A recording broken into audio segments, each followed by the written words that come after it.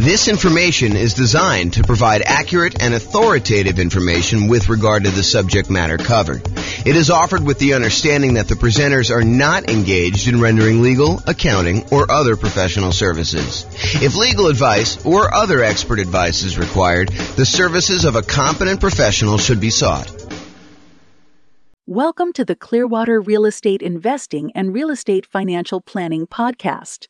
Learn all about investing in real estate in Clearwater, Florida, with a combination of real estate financial planning and modeling with numbers specific to Clearwater, plus syndicated, more generalized recordings of live and pre-recorded real estate investing classes, not all of them specific to Clearwater. Be sure to stay tuned after the podcast for a message from our sponsors. Well, good morning and welcome, everyone. I am your host, James Orr, and today we have a crazy, amazing class.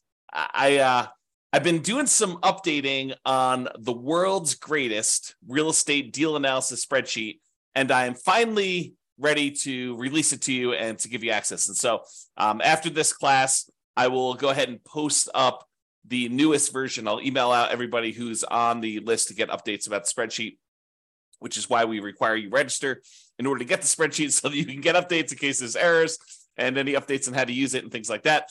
So we're going to go over the brand new spreadsheet, some of the new things that we've got here, and I think you're going to love it. What's crazy to me is just how wrong I'm going to go out on a limb and say every other spreadsheet is, because no one does this right. I don't know why people don't do this right, but if you're not taking into account reserves when you analyze deals, you're doing it wrong, because you need to have reserves in order to invest in property. So if you're not taking reserves into account in like what your overall return on investment is, then that's not correct. You're basically lying. You're saying that your return on your deal is higher than it really is, because you would not be able to make that investment unless you had those reserves. But I digress.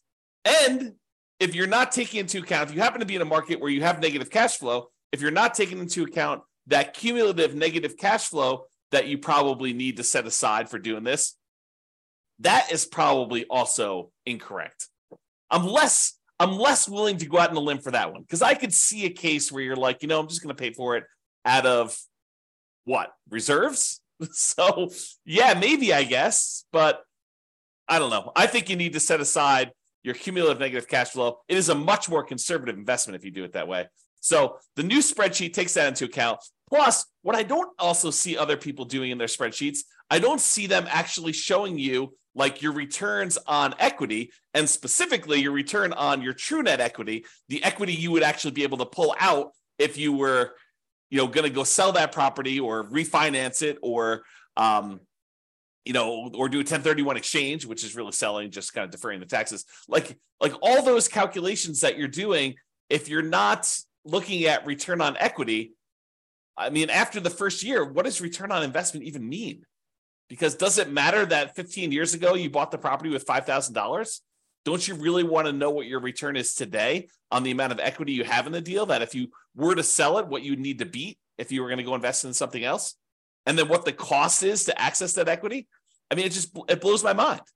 And then, of course, some of the return quadrant things, breaking out the component parts of the return, your cash flow, your appreciation, your debt pay down, your cash flow from depreciation, which is your tax benefits. And then because you do need to set aside those reserves, we really should take into account the return you earn on those reserves, whether you're sticking in the savings account at 1% or you're sticking it in something else and getting, 6, 7, 8, 9%, whatever you're getting there. Okay. So brand new spreadsheet, updated. I think you're going to love it.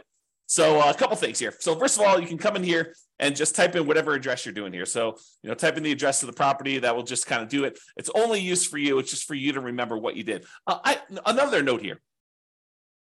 Always start with a copy of your spreadsheet. Don't use the real one, because you're going to make modifications to this, and some things are going to get messed up. You're going to forget that you did an adjustment in the overrides tab, and you're going to forget that you did that. So you want to go and start with a fresh copy every time, and then go back to the original when you do that. So Or if you have a template, if you're like, hey, look, I know my taxes are always going to be, 1%. So go ahead and put 1% in there and then save that as your template. And then always go back to the template that you've modified to kind of do it. Okay. That being said, that way you don't make any mistakes. All right. So put the address in here. You're going to put the ARV. I'm going to do a whole series on deal analysis. So I'm not going to go and actually analyze the deal and walk you through the deal analysis. We will do a lot of classes on those. I'm going to do a class on how to analyze 20% down, 25% down, all cash, lease option, creative financing, nomad, house hacking, BRRRR strategy. We'll do all of this type of deal analysis so that you understand how to analyze every single deal. And then, provided I can get to it, I do plan on allowing kind of a explanation for every city. So basically, any deal you have for any of the kind of modeling analysis that we've done for every city, you will be able to go and I will walk you through the deal analysis for every type of deal that we model in every city using that city's specific numbers and basically showing you the charts for the deal analysis spreadsheet. It won't actually be the spreadsheet. It'll be like my version of the spreadsheet on a website. So that is coming. Knock on wood that I have enough time to go do it, but it is coming. That's what the plan is right now. It's always been the plan. I mean, that's why we built it this way. Okay, so that being said, so you put in the ARV. It does take into account if you're buying properties at a discount. So if you do, you bought the property for less than what the ARV is, it does adjust and show that you got this bonus return in year one from appreciation, like that. Basically, you got forced appreciation by buying the property at a discount, and then it does also show that your return on true net equity goes down after the first year because you got this massive return in year one from that bump. So I'm just going to put it back so that you can kind of see that. They put in your purchase price, whatever that's going to be. You put in seller concessions, whatever you negotiate with the seller to get them to contribute towards your closing costs, you can do that. That counts as a credit towards you. And then your down payment amount, put in 20% down or 5% down or 25% down. In this case, we'll use 25. Your closing costs, which we'll calculate here, and then show how much the closing costs actually are in dollars. So use the percentage. And then rent ready costs. This is how much money you need to put into the deal to get the deal ready to rent. So if you go buy a property and on the inspection report, it's got a whole bunch of repairs listed that you need to go do before the property is ready to have a tenant in there, and it's going to cost you $7,000, you put $7,000 in there. And then this will automatically take that into account. It includes it as part of the investment you need to make in order to get the deal ready to go. So, put whatever numbers you want in there, and it will do the adjustment and do some calculations for you based on that. Then this cumulative negative cash flow field is brand new. The idea being this: if you're going to buy a property, let me just back up. In our current marketplace, the last few years, prices have been going crazy up, and interest rates have gone up a ridiculous amount. But even though rents have increased, they haven't quite increased enough to counteract the significant increase in prices and the significant increase in interest rates.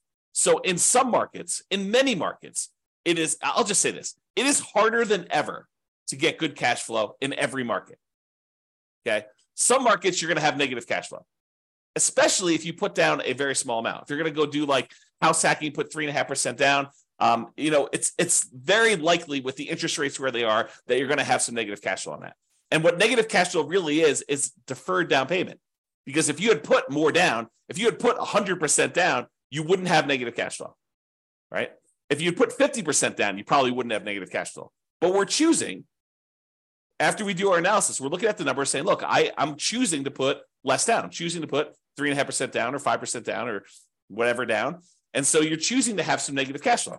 And if you choose to have negative cash flow, we need to take that into account in our deal analysis. And the way that we take that into account is we look at how much negative cash flow we're going to have and for how long.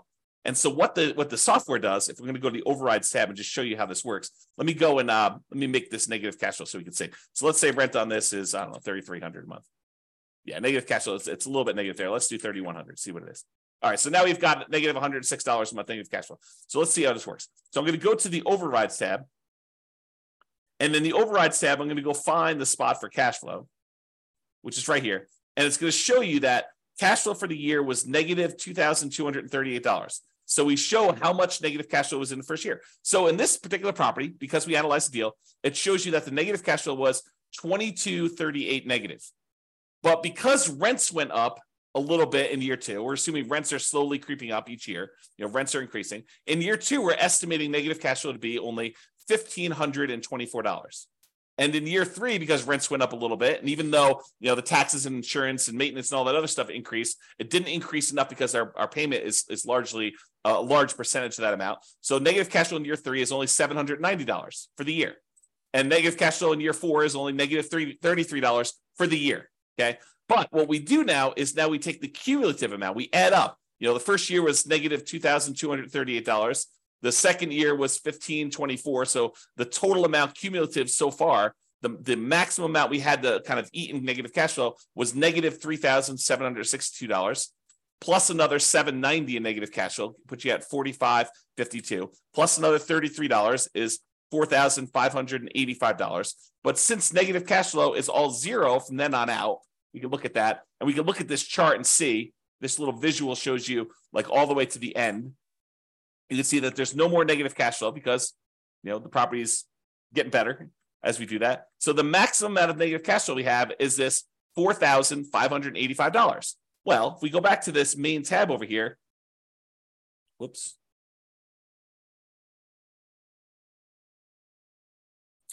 Looks like I got an error. I will fix that. There we go. So now it shows you the maximum amount of cumulative negative cash flow that you have on the property. And so it shows you how much you need to have set aside there. So now it says, look, you need this amount down, $110,000. You need this amount in closing costs, $4,840. You need this amount in order to make the property ready to rent. And we're going to need $4,585 set aside to get us through the entire estimated amount of negative cash flow we have in the property for the duration.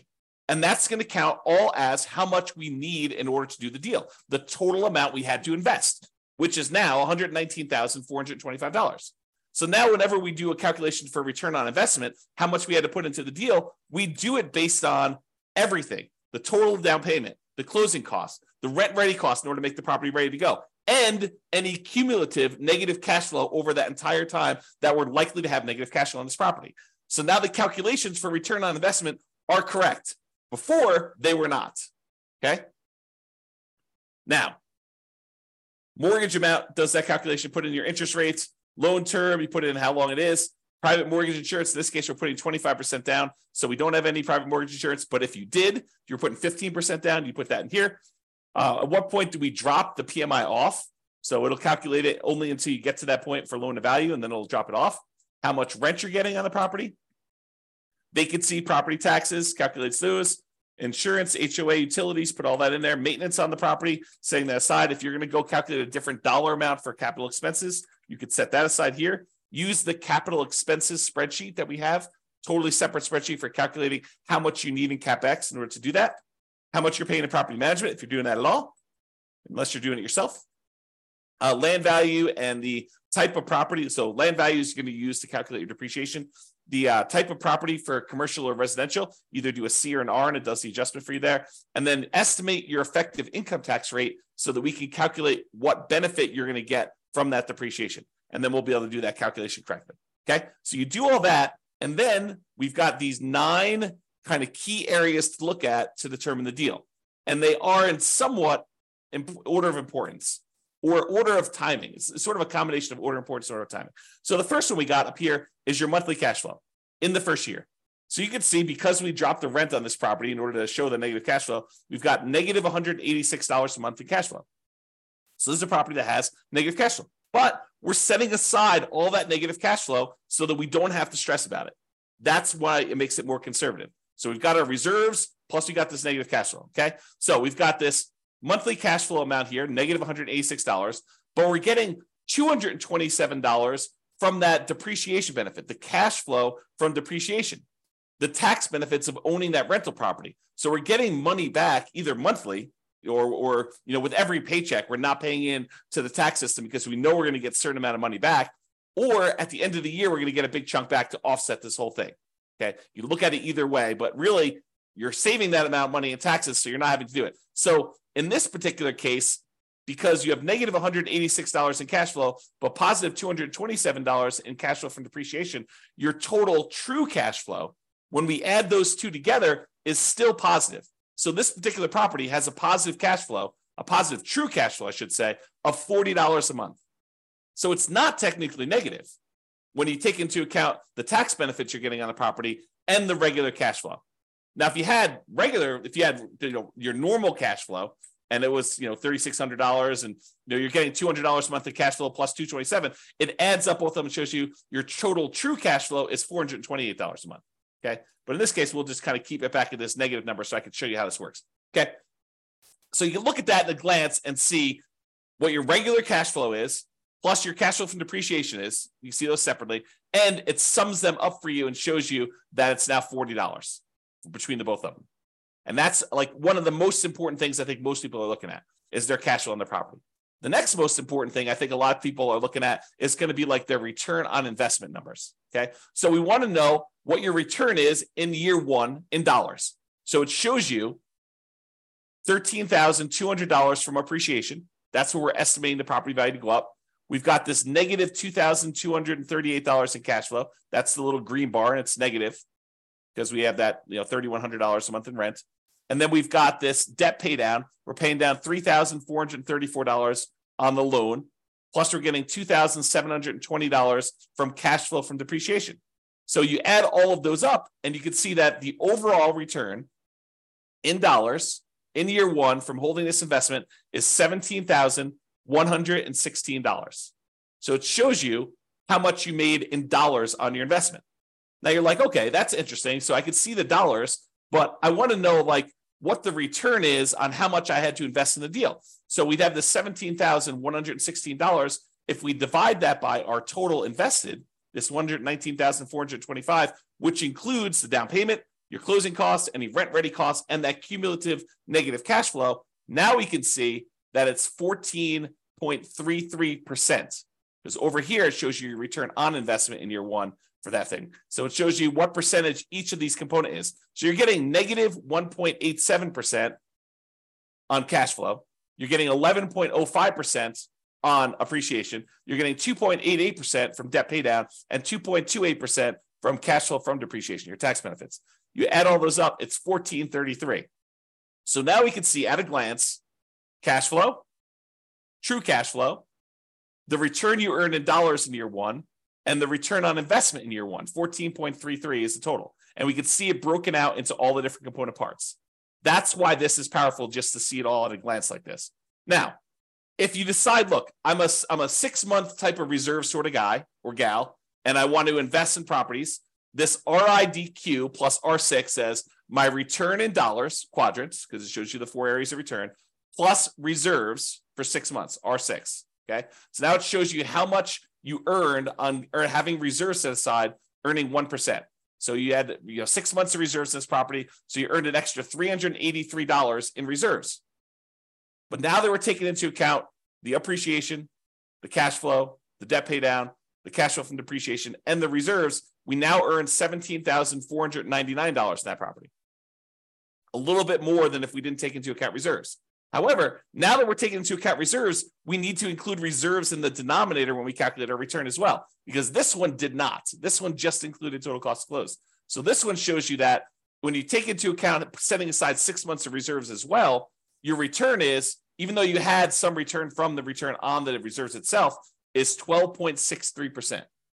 And we'll go into a lot more detail when we do actual deal analysis. I'm just showing you where this stuff is. So this is $17,499, which includes the amount you earned on 6 months of reserves, earning 1%. And then this is 12.63, which is your return when you set aside 6 months of reserves, which is more truthful. Giving people this return is lying, right? Because you're not taking into account the reserves you're getting on your properties. The reserves you need to set aside in order to buy your properties. Okay, so now we know that if we actually put aside 6 months of reserves, and even if we earn 1% on those reserves, you have them in the savings account, which I think is prudent for if you have a small amount of reserves, then 12.63% is your overall return, including the return you earned on reserves and taking into account that you had to have the reserves in order to get this return to begin with. So this tells you your overall return. Now, if you're a person who says, look, I'd like to have more reserves, let's call it 12 months, a full year of reserves, but I'm going to take a good portion of that and I'm going to have that invested in something else, something that gets a higher return than just savings at 1%. So we do this one, RIDQ plus R12. R12 is 12 months of reserves, but now we're earning 7 or 8%. I think it's 8% on our reserve number. Okay. So now on reserves, we earned $3,066 for the year. So the total amount we earned is $20,182. Now, a couple of things to point out. Appreciation is the same for all three of these. Cash flow is the same for all three of these. Debt pay down is the same for all three of these. Cash flow from depreciation is the same for all three of these. What's different? This one doesn't have any reserves. This one we earned 1% on setting aside 6 months of reserves in a savings account. And this one is we're earning 8% on setting aside 12 months of reserves in mostly the stock market. Okay, that's the difference in dollar amounts.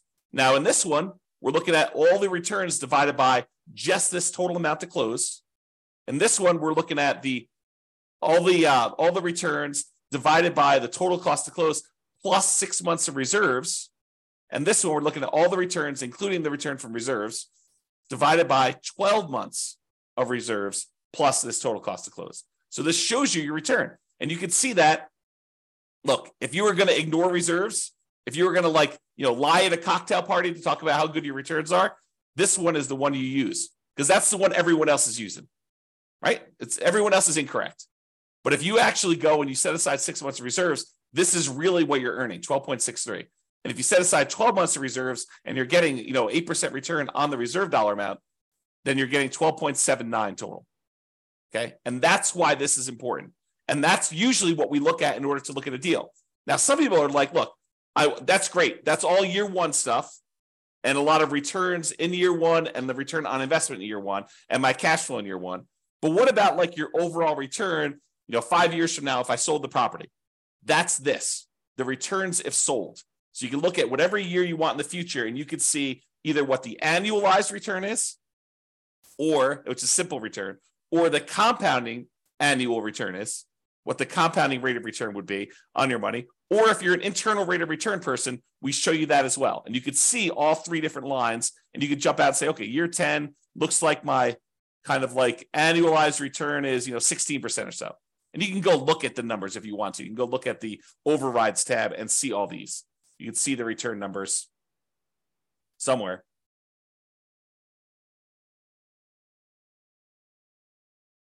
There you go. Here's the returns. Before and after taxes. So you can go look at those if you want to. Okay? Or just kind of estimate it from the chart. You can see how it's doing, right? So this is if you wanted to look at those different returns. You want to see the internal rate of return? That's in year 15. That's probably around 11%. So you get 11% annualized internal rate of return by buying this property. If you sold it and you paid all the expenses of sale, it does take into account the expenses of a sale. And you can adjust what those are in overrides. Okay, so you can adjust what your expenses of sale are and have it be. And in some cases, you may want to say, hey, look, my costs of sale are different at different periods of my life because my tax rate's different, or I'm a real estate agent, so I won't have a real estate commission here. But if I go beyond this point, I'm turning my license, and so I don't have that anymore. You can do all that because we have the ability to override in any year, almost any number. That's what's amazing about the overrides. Okay, so shows you returns if sold. Then you're like, hey, look, James, I know you're doing like the saying cash on cash return on investment. I get it, but I'm a cap rate person. I like cap rate. Okay, fine. Here's your cap rate numbers. Cap rate for the first 5 years shows you right on the homepage in the middle, right front and center. Now it shows you your cash on cash number, and then it shows you your cap rate. Cap rate is your return if you own the property free and clear, if you didn't have a mortgage on it. It shows you what your return is, your cash return, cash flow return, if you did not have a mortgage on the property.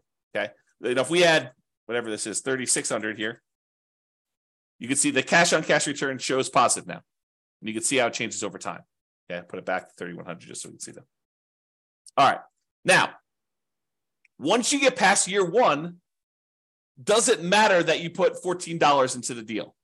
No, now we're really concerned about, what is the return I'm earning on the equity I have in the deal? Because what we want to say is, look, I have this property, and what if I took the money I have in the deal and I wanted to go take that and invest somewhere else? Could I go take that money and invest somewhere else? And if so, what am I currently earning on that money that I would walk away with that I could go invest in somewhere else? That way I can compare it to what I would invest in. If I'm going to take this equity out of my deal and get 11% return, well, what am I earning on that amount of money in the deal right now? What is the return I'm earning on that money that I would walk away with? Because that's what I need to compare it to, so that if I took the money and invested somewhere else, I could compare those appropriately. And so now what we're looking at is your return on equity. And specifically, not just the return on equity, which I think is wrong, right? Like, I like the idea of someone, okay, look, if you're not going to look at return on equity at all, that's like one level of wrong. If you say, look, I understand what you're saying, and I really should be looking at my return on how much equity I have, that's a step in the right direction. But it's still not right. And I still see people doing this. I still see people doing, like, looking at the return on equity like that's a real number. It's not a real number because you don't really have that equity. In order to access that equity, you got to do something. You got to either refinance the property or you got to sell it. I mean, that's how you get equity. So you need to take into account, what does it cost me to get at that equity? If you're not taking that into account, then you're fooling yourself, because that's not a real number. And I'll show you here in a second that that's not a real number. It's a significant cost to get at this equity. Okay. So this shows you, though, the return you're earning on that true net equity. Your true net equity is your equity after you subtract out closing costs, real estate commissions, capital gains taxes, and depreciation recapture tax. All the expenses you have of selling a property and getting out of the deal. That's what true net equity is. So this shows you now your returns on these 4 different areas, plus your return on your total return. So the green line, everything matches. Green is always cash flow. Your green line is going to be your cash flow return. Starts off negative in this case and kind of grows up here, so that your return on equity over time eventually is pushing 4% or so. Okay, that's sort of like your cap rate over time. It approaches cap rate, right? Debt pay down return starts up here, kind of drops down, it kind of continues on, drops down a little bit. Appreciation return shows you what that looks like over time. And then your cash flow from depreciation number looks like that is. When you sum all of them up, it's this dotted line. So right now, when we first got the deal in year 1, it looks like your overall return on true net equity is just below 20%, probably 19.12 looks like. And then your return as you get to year 10 or so, I don't know, it's probably in this ballpark of whatever that is, 15%.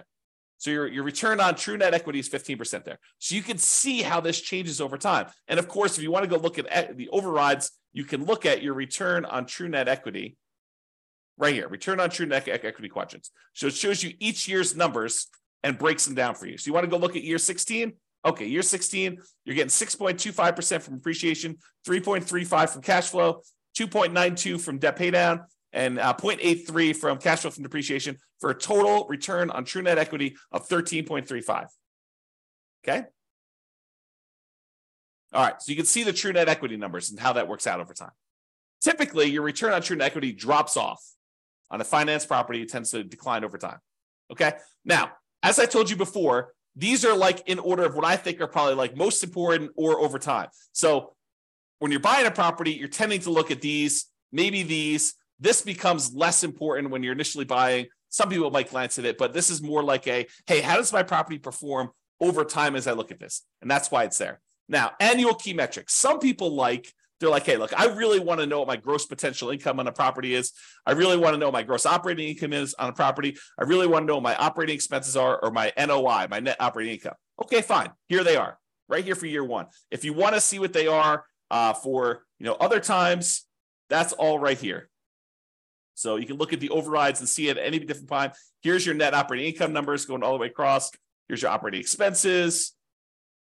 Here's your gross operating income, your gross potential income. You can see all those for any year if you want to see it, and you can override them. One of the nice things about this spreadsheet, which I probably didn't mention, is this allows you to track your investment, not just when you buy, which is what most spreadsheets do, but you can go in here and using the overrides, you could say, well, I expected my cash flow to be this in year 1, but it ended up being this. And if you change your numbers in the overrides for what your cash flow actually was, or what your appreciation actually was, or what your CapEx was, or any of these numbers, it then updates the spreadsheet so that you could use this to track your performance over time, not just when you buy. All right. All right, so it shows you your annual key metrics if you want to look at those. And then if you want to see your non-loan expenses, how much are you spending on vacancy? How much are you spending on property taxes? How much are you spending on insurance? How much you spend on HOA? How much you spend on maintenance? All these different numbers here, you could see those at a glance if you're concerned about those. And it shows you year one numbers for that, the annual numbers there. Okay. So those are sort of like, I don't know, what I would call less important metrics for most people. But if you want to see them, not only are they available in the chart, they're also available in overrides. Okay. Now, this is arguably, in my opinion, one of the most important things to look at next, yet no one has it in their spreadsheet. I don't know why. It blows my mind. But really, don't you want to know how much equity, specifically true net equity, you have in your property, or cash out refi equity you have in your property at any given time in a property? Like, you want to see that, right? And how much does it cost you to access that? Well, this is this. So the dark lines that are kind of increasing over time, that's your true net equity and your cash out refi equity. The really dark one is how much money you have in true net equity, the amount of money you would walk away with if you sold the property and you had to pay closing costs, real estate commissions, which can be zero. You can override that number. Your capital gains tax rate and your depreciation recapture rate. So you want to go in your overrides. If you're like, hey, look, what my real estate commission, we assume 6%, but you're like, hey, look, I only want to spend 3% on that. Okay, great. You put in your override and it actually does the right numbers, redoes your calculations for all those true net equity calculations. You say, look, my closing costs, you have estimated 1% here. No, my closing costs in my market are 2%. Great, adjust them. What about closing cost dollar? You're like, hey, it's not really a percentage. It's more like $5,000. Okay, put in $5,000. Or your real estate commission dollar amount. You want to change that? Or you want to say, my depreciation recapture tax rate, it's not 25%. I make less than that, so I'll put in my number. Or a capital gains tax rate, it's not 15%. I'm in that really low tax bracket. It's zero for me, at least for the first few years. Put in zero for a few years, then put it back up to 15. You can adjust all that, and it will do the calculations and update all the charts correctly for you. Okay, so this shows you how much true net equity you have. It's this dark line. So, by year 10 or so, you've got about $200,000 and change in true net equity. But what about if you wanted to do a cash out refi? Well, that's different, right? Because the cost to get at the money is different.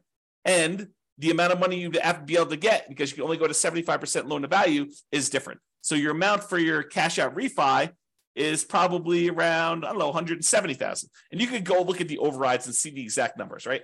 And you could also say, look, I don't do 75% loan to value for cash out refi. I got a guy that'll go to 82%. Great. Adjust to 82% right here. We have an adjustment for that. It's an override. So go ahead and do it. Or my cost to get out my refi, it's not 1.5% in order to do that refinance loan. It's only $500. Okay, fine. $500. Done. Just adjust that. And it does it for you. Okay. So this allows you to do that. Now, these dotted lines, they show you what percentage of the money you're taking out were expenses to get at that money. It costs you money to do a sale. It costs you money to do a refi. So how much did it cost you as a percentage of the amount of money you're taking out, right? Because I want to know, look, how expensive is this money to get at? And so these numbers show you how expensive it was. This like dotted line here shows you that, you're looking at this other scale, about 40% of the money that I would get out were spent in order to get at that money. That's really expensive money. It costs you 40% of the equity you're getting out.